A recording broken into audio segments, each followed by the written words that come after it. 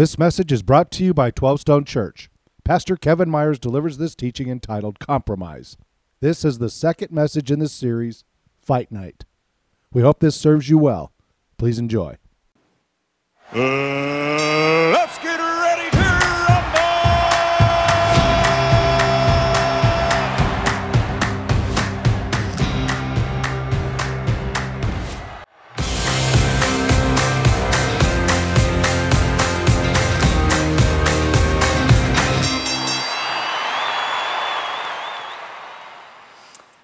Conflict.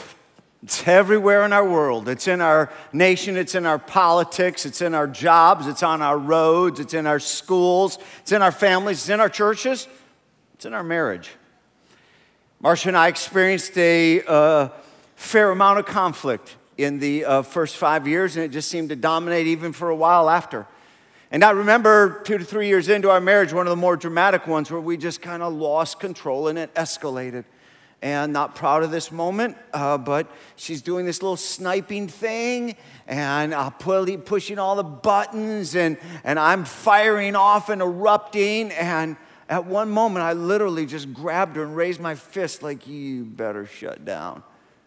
And she looks up at me, just that defiance, and she says, go ahead, Pastor, hit me. And this is how far it went, it's how we were living. I didn't hit her, but that's not a proud moment. But that was a moment when there was a bit of an awakening. And I had to confess, the problem here isn't my dad. It's not my mom, and it's not their divorce. It's not their marriage. It's me. Oh, I knew better.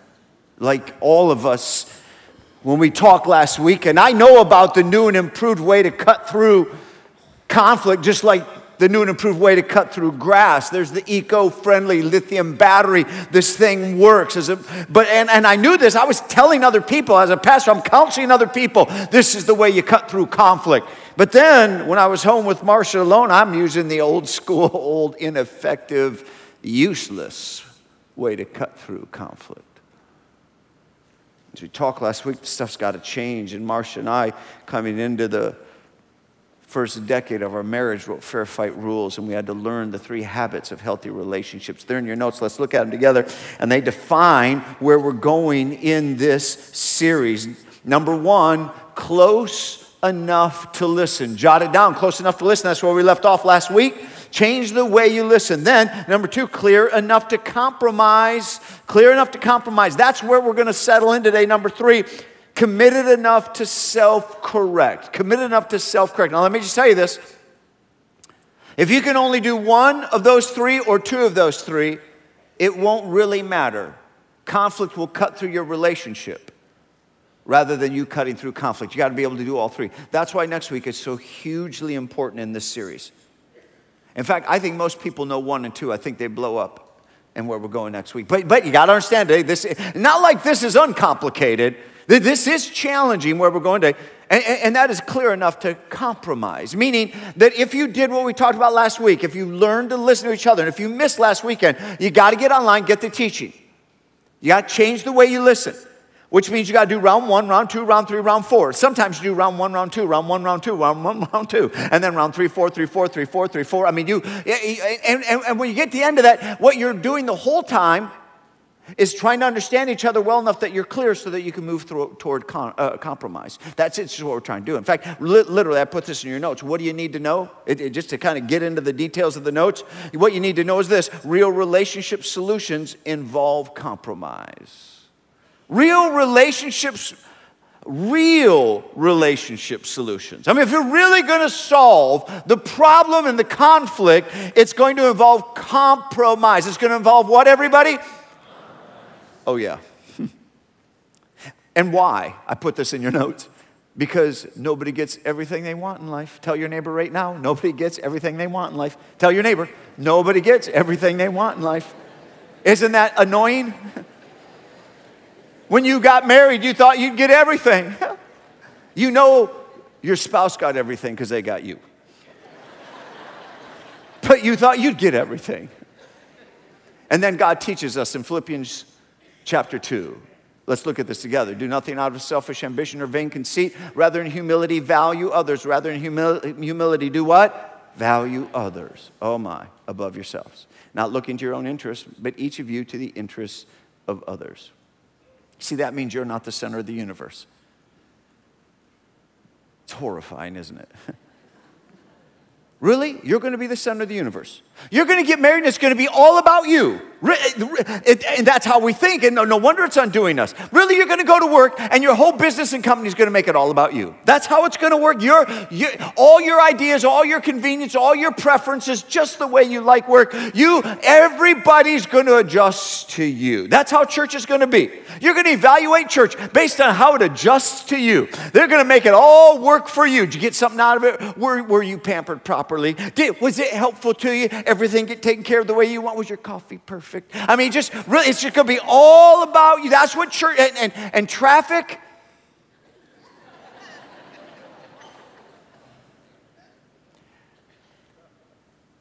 My last child, Jaden, he's about 3 or 4 years old.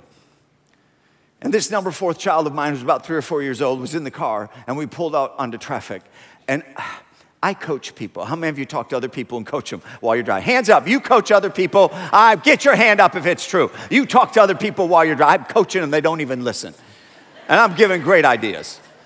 I was getting frustrated that day, pulled out in the traffic, and apparently I'm coaching people. And Jaden, in the backseat, 3 or 4 years old, without even lifting his head, just playing with his toys, kind of yells out, "Get off my dad's road." I don't know where he gets it, but I like it.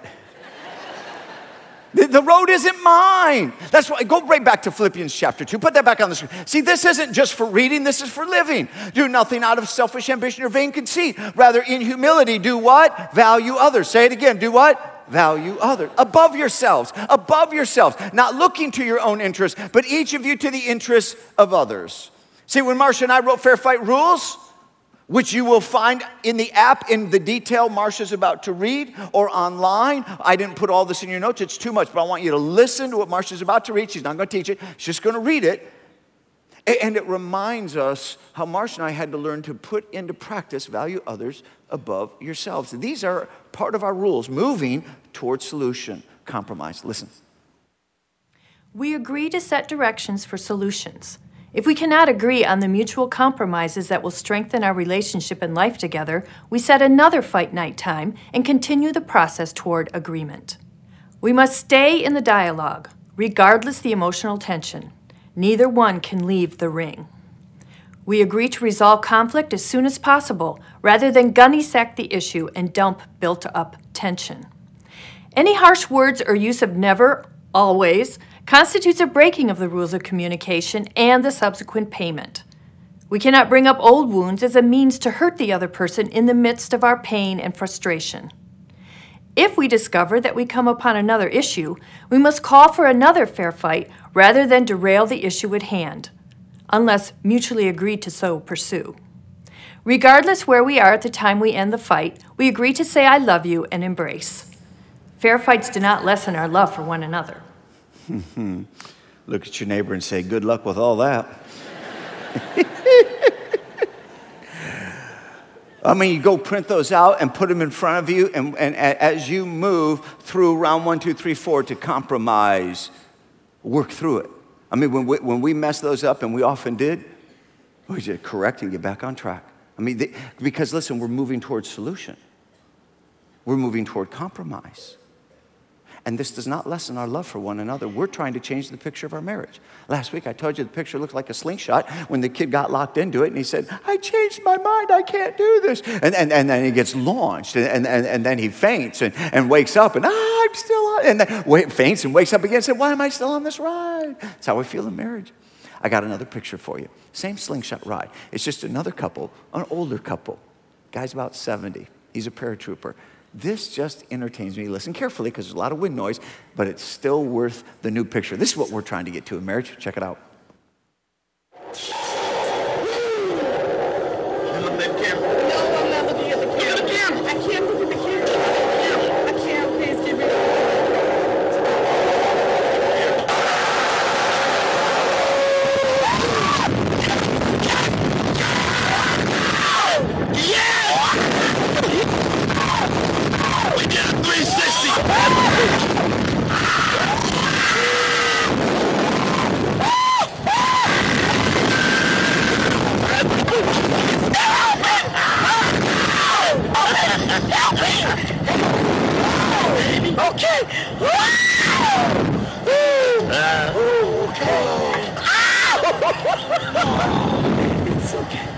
did it again.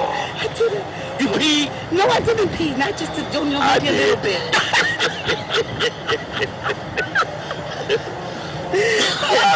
I opened my eyes that time. Maybe not. Was it nice? That was pretty cool. Oh, yeah. I did. Don't you want to just applaud them? I do. I don't even know who they are. I'm just like, oh my goodness. Did you see him reach over? You okay, baby? Okay. Did you pee? No, I didn't. I did. Wasn't that cool, baby? Yeah, that was cool. Do you want to change the picture of marriage? It's still a thrill ride.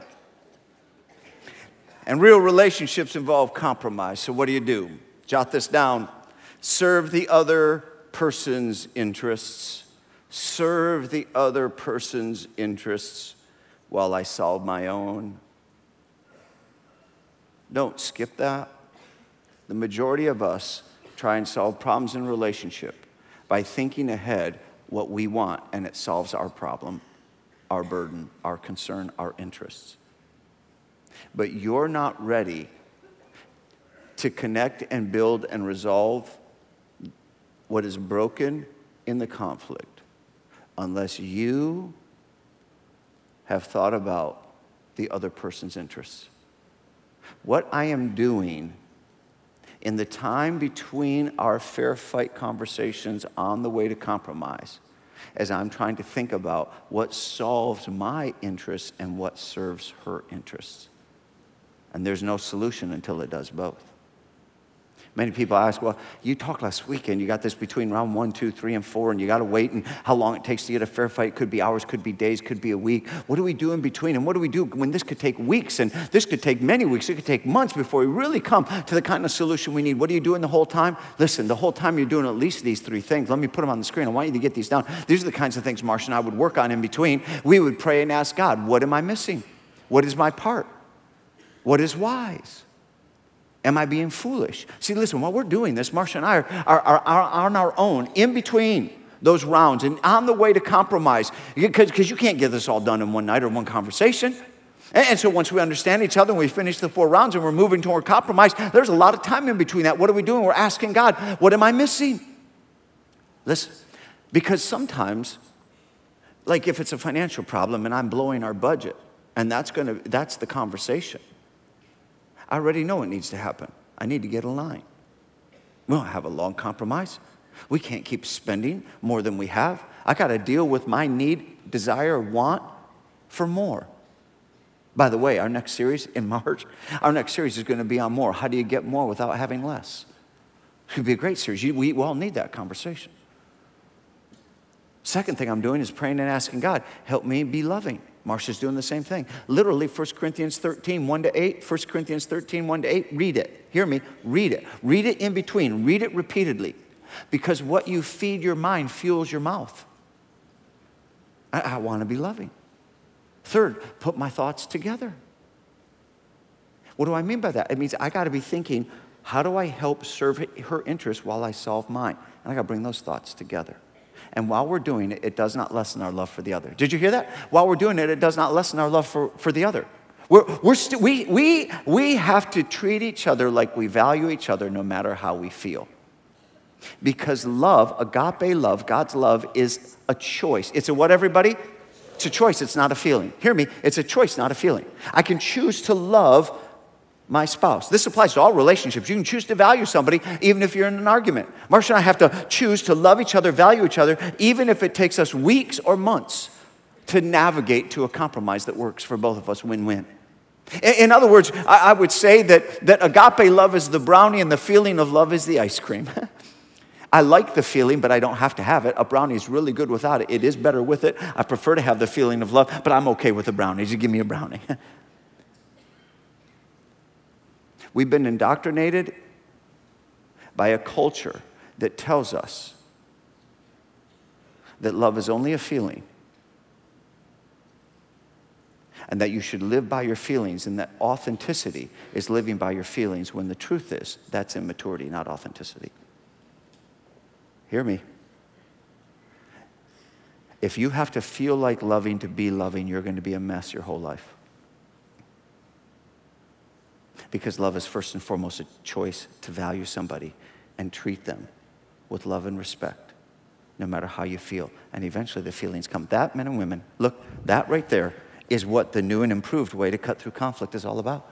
That's why he teaches what he does in Philippians. In other words, listen, when I got mad at Marcia and I raised my fist like I'm going to do something, I had to confess that the problem is within me. Coming to compromise is changing my contents, not changing her. It's changing my what? Contents. Let me say, it's changing me from the inside out.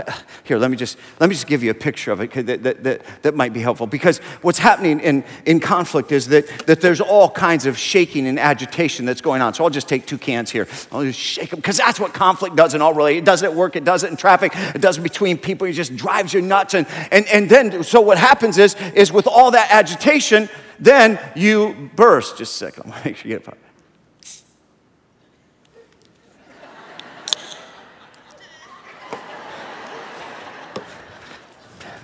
And what happens when you get all this agitation is that you, and you go all over. And you went all over because of the agitation that was shaking you. Which, hang on, that did not happen with this one. And why not? Just give me a sec. Oh, I get it. It didn't happen with this one because this one is apple juice. And it did happen with this one because this, oh, what is that? What is that? Oh, I get it. So both of them were equally shaken and agitated. But one erupted all over it and one didn't. So it's not the shaking that's the problem, it's the contents.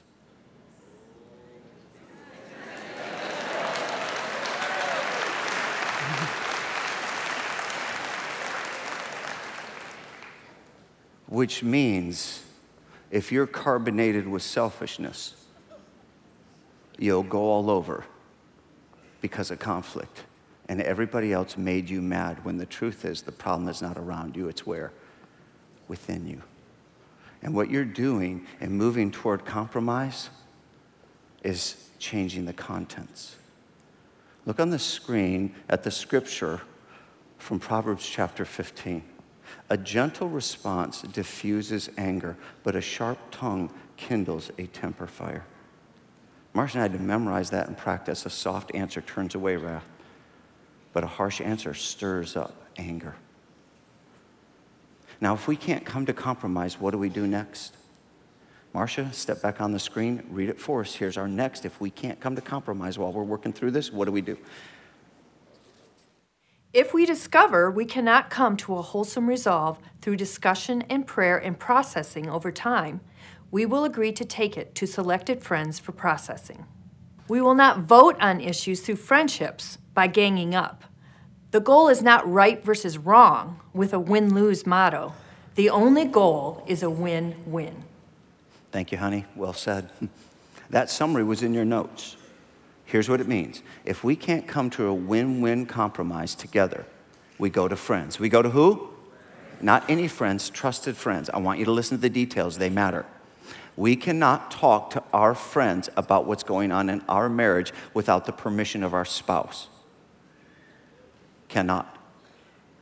And I have to tell my wife who I'm going to talk to so she can decide whether or not our family can trust those people with that information, no matter what it is. And I tell her what I'm going to tell them, including I give them her perspective and mine, because we've done round 1, 2, 3, and 4, and I seek their advice.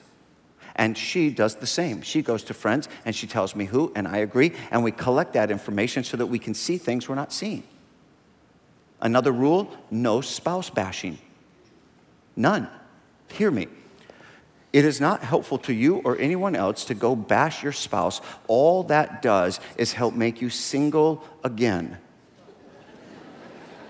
It is not therapy, it's destructive. I don't bash my wife with other people, and I don't let anybody else bash my wife. You want a winning relationship, you go protect that relationship. Going around, sitting around a bunch of girls at coffee, a bunch of guys at work, or out at the golf course bashing their spouse. What do you think's going to happen when you're done? You're just reinforcing the disrespect that will destroy your relationship. No wonder we're single again. We helped make it happen. No friend bashes another friend's spouse, period. You made an I do for life. You go help each other win. You don't undo each other. That does nothing to help or benefit anybody. And by the way, we can't go talk to family either without permission. You go run to mommy and daddy, go run to brother and sister. Well, I married an idiot. I told you that first thing. Well, they're going home and saying, I married an idiot. That's what I told you. So you both married idiots. Now that you know, work on it. But if you can't get through it with the help of friends, Marcia, read the next thing we agreed to do in our fair fights. We agree to openly pursue counseling in the event that we cannot come to agreement following the praying and processing assistance with friends. Yeah. We've gone to marriage counselors. Not ashamed of it. But it took great courage. I hate going to marriage counselors. I'll tell you why. Because I'm a little bit of a counselor myself as a pastor, and I know what they're doing. It's not that I'm controlling. It's not that I don't like... I don't mind being told what to do. But it's a rule. And if friends can't help add insight for us to get to a compromise, and this keeps going, we'll go to a counselor. And we have. We don't quit. Because for us, in our marriage, divorce is not an option. Misery is. And we've lived in that quite a bit. But divorce is not an option. So I will tell you the story that was the breakthrough. The most defining story in our history over conflict that broke the back of us being defined by a conflict-based marriage. Many of you know the story of 12 Stone, and it took several years for 12 Stone to get any momentum and strengthen and stabilize. And so the first 7 years of the church, we went financially bankrupt. We could have filed bankruptcy. It was horrific. And so always underwater, always struggling. And we had Joshua and Julissa, and it was just difficult for us. God did his work. But as soon as about 7th, 8th year in, when we were starting to I could just get my nose above water. And oh, that's oxygen. Oh, wow, that's what that's like. I thought I needed that. Marcia came to me and said, guess what, honey? I think God's stirring something in me. I think we should have a third child. Well, that's are you just getting some oxygen? Let me just push you right back down. And then she pulls the God card. I think God's leading me. And I'm like, well, God is not leading me. I'm a pastor, and he didn't tell me diddly. So I think you need to go back and have another conversation with God, because this ain't happening. Now, I'm making light of it, but we went through this for a year. We even got to friends. And we're dialoguing with friends and seriously praying, processing, reflecting. And I'm like, I can't do this. In fact, I had one friend who was incredibly unhealthy. He said, well, you're going to end up with 3 kids. And I said, well, you're not my friend. So I just moved on. And I told my wife, I feel like you're asking me to hold my breath underwater for 15 minutes. I honestly, emotionally believe you're trying to kill me. I can't do this. And she said, I don't know how to go forward without one. It's so deep in me. So we ended up going to counseling. And when we met with the counselor, several sessions, at one point he said to me, he said, Kevin, I get the idea that you have an incredible fear of failing your kids like your father failed you. And that was the first time Marcia ever heard me curse out loud. Not that it hasn't been in my head many times, but actually it's the first time I think in our whole life she ever heard me swear at the counselor. I swear it at the counselor. We'll leave it. And it wasn't a proud moment. But when we went home, I said, you know what? I think he did trigger something. And eventually I was able to articulate the last 10%. I said, Marcia, I can't agree to have a third child because I know what'll happen. We'll say yes to the third child, and then when the child's born, you're going to say, oh, I need a minivan too, because my car isn't big enough. And they're going to say, I need more stuff. And they're going to say, well, I need a bigger house. This house won't serve a family of 5. And you will just want more, and we'll end up with less and less life. And I will begin to resent you, the kids, and I will hate life. And I will die while you live. chief who reflected on that came back and said, you know what, I get that. That is not really fair. I'll tell you what, we'll make the child the treasure, and I won't ask for anything. We'll stay in this house. I said, you know what, I love you, but I don't trust you. I said, honestly, I think when we get there, you'll put the pressure on me. And you'll make me feel like less of a man for a lifestyle I can't afford. And I don't want that kind of bitterness in me and resentment. We are now 3 years into one conflict that we can't compromise on. And she came to me and said, honey, I've wrestled through Ephesians chapter 5. It said, wives, honor your husbands. I think you're the head of the household. My best answer to this compromise, because it's undermining the strength of our joy, is that I need to yield this to you. If God's not talking to you, then I'm done. I'm going to lay this down. We'll never have a third child. It's all done. However, I will need time emotionally to recover. And I said, honey, I am so proud of you. Thank you. We hug, love, kiss. I went to my time with the Lord, and I said, thank you, God, for growing up my wife. I mean, I am so proud of her. And God says, what about you? And I said, I'm good. I'm good. He said, well, why don't you go back to Ephesians 5? Do you ever have God prompt something like, I don't think I want to read that again? Let me go over to Ephesians 5. He said, husbands, love your wives as Christ loved the church and sacrificed for her. So if you're the lead, you should lead the way in sacrifice. I'm like, where's my black highlighter? I have got to get rid of that stuff. So I came back to my wife and I said, honey, what you did is so monumentally serving. It's just a monumental serving. And God has required me to serve you. So we're going to have a third child. And lo and behold, a year later, we got Jake, number 3. And just to prove that God is sovereign, 9 years later, he gave us Jaden, and I don't want to talk about it. So anyhow, so here's the question. If you're going to navigate a compromise, what do you practically need to do to get there? So I sat down with Dr. Les and Dr. Leslie Parrott for a little interview to bring you in on the insights of people who've been helping thousands of couples. And I think this can practically help you. So here's the interview. Take notes and get some help. I'm sitting here with Dr. Les and Dr. Leslie Parrott. And thank you so much for the great conference this weekend. And I wanted to bring you into the life of 12 Stone for the teaching. I just finished talking about compromise, that nobody gets life on their terms. Nobody gets their way all the time. Right. So while we're talking about compromise, before you take your great expertise as marriage counselors and clinicians, would you take this personal? In your own marriage, tell us about a time when you had to compromise. You had to give up within the last 30 bit. minutes, or going back into a relationship? You know what? Yeah. We'll take any time. We figured that by now you don't have to compromise at all, right? After enough years together, right. We got it all. You've got it all figured out. You have the perfect marriage. I'm going to absolutely answer your question, but I have to tell you, because I know you think I make this up, that this is my favorite church on the planet, 12 Stone. Oh, we have time for you to say that.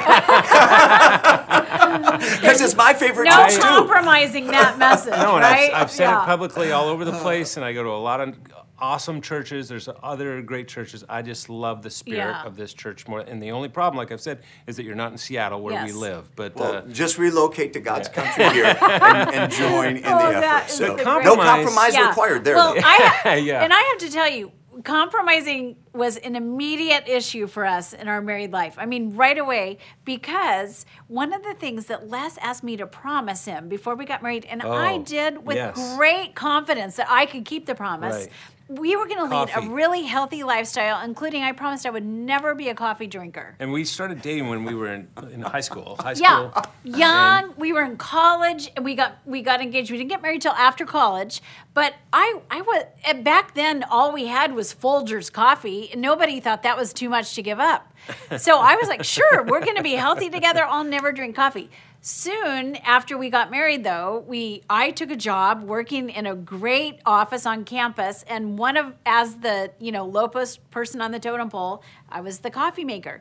Well, this was California, and I went to the coffee bean and infused it with vanilla beans, and I had to taste it to make sure it was good to serve. And She didn't keep her promise. is no, what she's I didn't saying, keep my promise. Right. And eventually I started ordering it at restaurants. And then one day I snuck a coffee maker into our house because we had to have it to entertain. Yeah. And you And I've always called it Satan's syrup. Yeah. I Heaven just have, forbid. Like, Oh, my, yes, right, seriously. yes, Well, you had to be serious about it if Not you would from make my it a heart, promise. but, yeah. Very few prenuptials have no coffee. yes. Well, you never liked the way it felt like your parents couldn't even face the day. Yeah, it was like, how can you're so dependent on coffee just to Yeah. get going in the morning. I thought, I never want to be like that. And so it was just a thing in It college. it didn't matter, but I Yes, had made the promise and I couldn't keep the promise. I wasn't even willing to keep the promise. Well, and I'll tell you this, one of our worst fights that we had in our marriage was when they brought Starbucks into O'Hare Airport for the very first Yep. time, because we travel through O'Hare a lot. And Leslie said, this is going to be awesome. Let's go to Starbucks. And so, okay, and so we're standing in line, and then I realized they hijacked the prices in the airport. Of course. And I'm standing there going, look at this. This is ridiculous. This is highway robbery. We're not going to do this. Exactly. And I walked away. Yeah, I you said, "I'm not-" abandoned yes. me in line, and I Yes. stood my ground. And eventually, that's funny. And I Stood went my out. ground. I can remember this like it was yesterday. I was looking through the window. This is years ago. I was looking through the window at all the flights coming and going. And I thought, Parrot, what are you doing? It's a cup of coffee. Relax. Get Right. over yourself. And it really became something. I began to celebrate that with her. I know she loves that. And Really, he did more of the compromising because I don't go a day without a triple shot latte. And he really has many? embraced How that many in a about day? me. Yeah. He's embraced that about me. And I feel cherished because I know it wouldn't have been his value, the money or the actual coffee. And yet, you were able to expand and change for me. So that's a little thing, right? Coffee. Yeah, but it's a good one. And we have There's some compromises on principles in little there. things. Yeah. And then bigger things. I think one of our biggest things has been schedules. Our travel schedule. Yeah, because, and every couple gets it. Time is precious. Right. And, we're parenting. We're in a season where we have right now a 14-year-old and an 18-year-old. And I know that is going to pass me by. Right. So I am jealously guarding my time at home. And so every yes that we give is a huge compromise for both of us. You say no more often. In fact, if anything ever cancels, Les says to me, you prayed against this, didn't you? But the truth is, you are not a morning person. Les is a night out, but he has agreed for every trip we actually take, you get up. Our agreement We is get the very first flight out of town. We're And out of if- Dodge as if- soon as we can get out. if the first to flight get is back to at those 4 boys. a.m., we're on it because I want to be home and take my kids to church and worship Yeah. together on Sunday. So we've had So that's a bigger lot. one. That's bigger than coffee for us. It changes That your has- lifestyle. But yes. I love this concept that you're working with in this message because compromise is so central to fulfillment in life. Right. It is. Because you don't get your way in life. And so learning to compromise and finding that win-win and Right. bending like a palm tree to compromise for your spouse, that's one of the great gifts and blessings that you give each other. Well, and finding sort of joy in honoring someone else's deep desires, which is that. When it's something that you wouldn't necessarily choose. Right. That kind of love is different because it costs you something and it lets them know that they're prized because you're only doing it out of a commitment to them. Oh, I like that. That's really good. I'm taking notes on that. I hope the rest of you are. What's the 12, biggest son. compromise you've made in your That's a good marriage? one. I think the biggest compromise was Marcia not being in this interview with you. How's that? Totally not true, because I'm getting back to you. So, let's jump. You guys work with literally thousands of people, and you have for years. Add it all up, it's in the hundreds of thousands that you stand in front of. So I jotted down a couple things. What are some of the most common areas where marriages struggle to compromise? I mean, people draw a line and they say, I'm not compromised.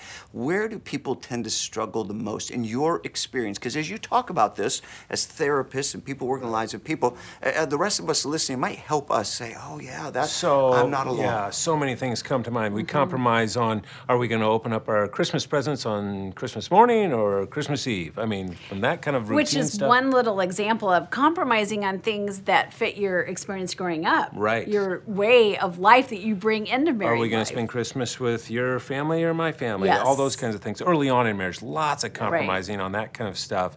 But the very first thing that comes to my mind, I don't know about you, but it's money. I mean, because money represents control and power in a relationship. And dreams if and you- influence. Yes, and so if you can't learn to compromise on financial Mm-hmm. stuff in your marriage, you're going to have a tough road ahead. It's tough. Yeah, and it has to do with how much you have, but also just your personality and Right. like. And I'm a money avoider, and Yeah, I so call her a money monk. Like it doesn't exist in her world. so right? you have to really pull What does me that in. mean? That I just don't. You don't wanna deal I don't with want to it? deal with it. I'd rather life be spiritual, and so. She's so spiritual, you know. But I know it's not. I know that there's also the pragmatics of money as a great resource. I remember like one day, not too long ago, she came home with this incredibly gorgeous tomato. It was huge. And I said, that's incredible. I said, how much was that? She goes, I don't know. So, of course, I go to the receipt in the grocery bag, and it was like, I don't know, some An ungodly heirloom price. tomato Yes, from it was, Whole Foods. It was crazy. Which is whole paycheck. And that's what I mean by a money monk. She doesn't care. Yeah. And it's not like she's a I'm not spender. a spender, but No. it's just irrelevant. Yes. Yeah. So do you just let that go? No, I don't let that go. Because money I say, does never buy a exist tomato in like your that world. again. Yes, I'm not Do a you money ha- monk. okay, Yeah. so do you tell people make a budget, stick to it? Do you tell people let the more money attentive, pragmatic person be in charge? I mean, how do you? Well, That's a good first of question. all, you got to find out.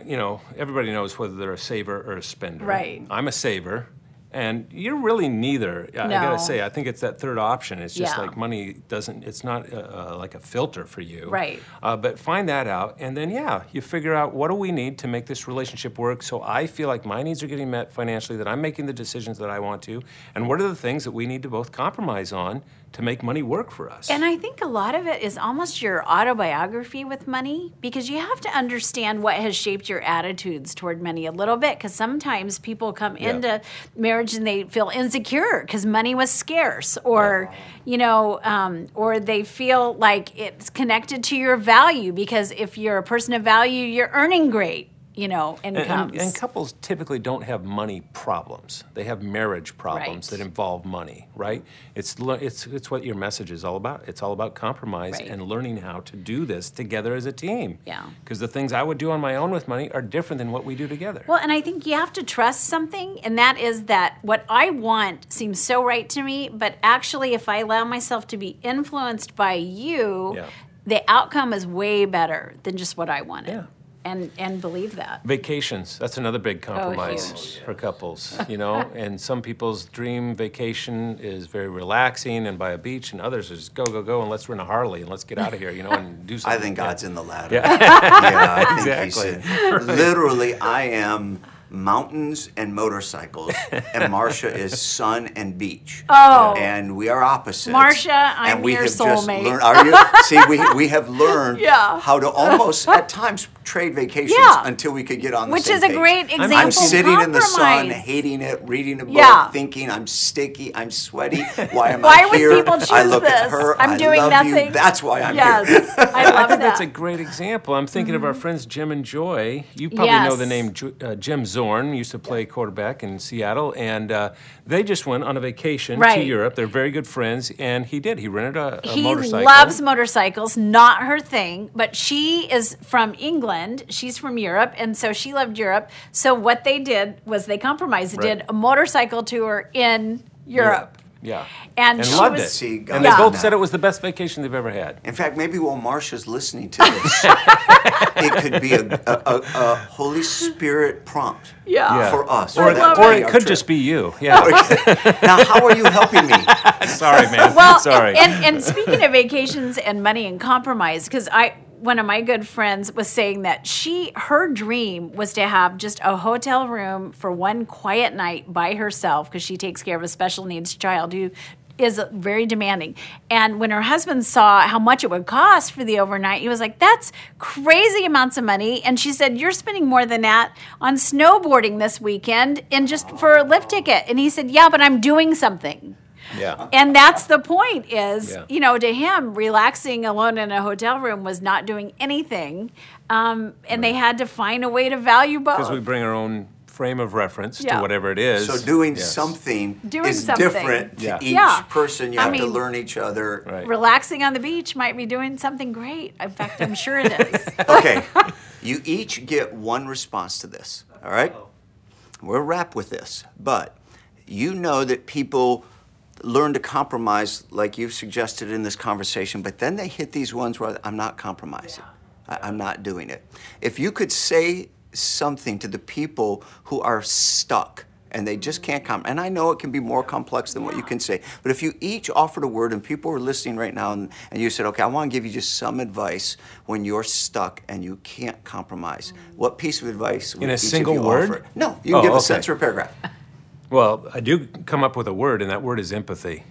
I think that does more for your capacity to compromise than nearly anything, minus the Holy Spirit in your life. When you're feeling stuck. When you're feeling stuck, because when you begin to look at the world through the other person's eyes and imagine what life must be like to be lived in their skin, suddenly you have more grace, you have more patience, you have more compassion, and you begin to compromise. Because it's like, oh, yeah, I haven't looked at it from her side before. So that's what I would wish. Empathy it's difficult to exaggerate the power of empathy in a relationship. What comes to your mind? And it requires that you know yourself and where you're standing and temporarily set yourself aside and really enter in and understand to set your where your agenda spouse is aside. standing. Because we all have an agenda, Yeah. right? And that's what compromise is about, is saying, hey, I'm going to take Right. my agenda and set it aside for a moment to make sure I understand yours first. And my answer instantly had to do with what goes on inside that prepares you for those stuck places. And it's all about grace, an abundance of grace, and it's all about prayer. Because I think a lot of what happens inside us as we prepare ourselves to sort of navigate relationship moments where we're stuck. And Yes. and there really is a place of softening our hearts toward one another. And here's the interesting thing about that to me is that when you begin to change, or one person in the relationship Yeah. changes, our marriage it's kind of like it's the equilibrium of a mobile that hangs from the ceiling. Right. And it's just sitting there and it looks kind of static until one piece changes and then it has to find its new balance. Same thing happens when you Yeah. feel stuck. It only takes one person to help that whole relationship get unstuck, because when they change, you do have to find a new dance together, a new balance. Yeah. Well, that's part of what we get to do from this series, but really also from your books. I would encourage 12 Stoners, and you don't need me to say this for your sake, but 12 Stoners do, to pick up your book bundle. I think that sometimes picking up a book as a couple, reading through it, and getting some help from people who are ahead of you can make all the difference in the world. Well, there you go, 12 Stone. You see Learn why to I say this is compromise. my favorite church, then we'll get recommended my books. And we are. Thank you. We appreciate it, folks. You bet. Yeah. Such great teaching. Oh, such good teaching. I tell you what, as I listen to that message, there's just certain things occur to me, and I think that one of the big stumbling blocks I have in getting to that point of compromise is that I end up viewing my spouse as, well, the source of my conflict rather than the one that I love. And if I could just change my perspective, then I could get maybe to that point where Kevin was talking about in Philippians chapter 2. Let's throw that up on the screen. That do nothing out of selfish ambition or vain conceit. Rather, in humility, value others above yourself, not looking to your own interests, but each of you to the interest of others. You see, that's where I want to be. But sometimes there's this big gap, and I think if I could just change my perspective. And so we thought it would be good at the end of the service to help with that perspective change for us. And so we're going to have a time of worship. And we're going to take the offering during that time too. And so if you're visiting with us, we want you to know that you're under no obligation to give. 12 Stone family, you know how to honor God with the gifts of your tithes and your offerings. You're so generous. You know that the offering is really more than just a charitable gift, but it's an act of worship. And so in a moment, the ushers are going to come forward. But what I want to invite you into is a time of worship, of resetting. Because here's what I know. I can't love my spouse like Philippians chapter 2, without knowing and experiencing the author and the creator of love. You see, God set the ultimate example for us in how to handle conflict, because the ultimate conflict is the conflict that you and I have with God. And while we were still sinners, while we were still in conflict, God walked towards us. It wasn't his fault. It wasn't necessarily his problem, but he took the responsibility to walk towards us to have reconciliation. And honestly, that's what makes a difference in our marriage. when we're willing to walk towards the one that we love rather than view them as the source of our conflict. But that comes when we experience the author and the creator of love. So we're going to have this time of worship. And it's a chance for you to really, maybe you're standing next to your spouse, you want to grab their hand or something, but really you're saying, Lord, I want to see you first. I want to know you first. And then I know I'll be able to love my spouse well. I know I'll be able to handle conflict in my relationships better. So as the offering comes forward, I'm going to invite the ushers to go ahead and come forward now. Band's going to lead us in worship. When the offering basket's passed, go ahead and stand up. Let's engage wholeheartedly in worship, and then I'll come back up and we'll close this out.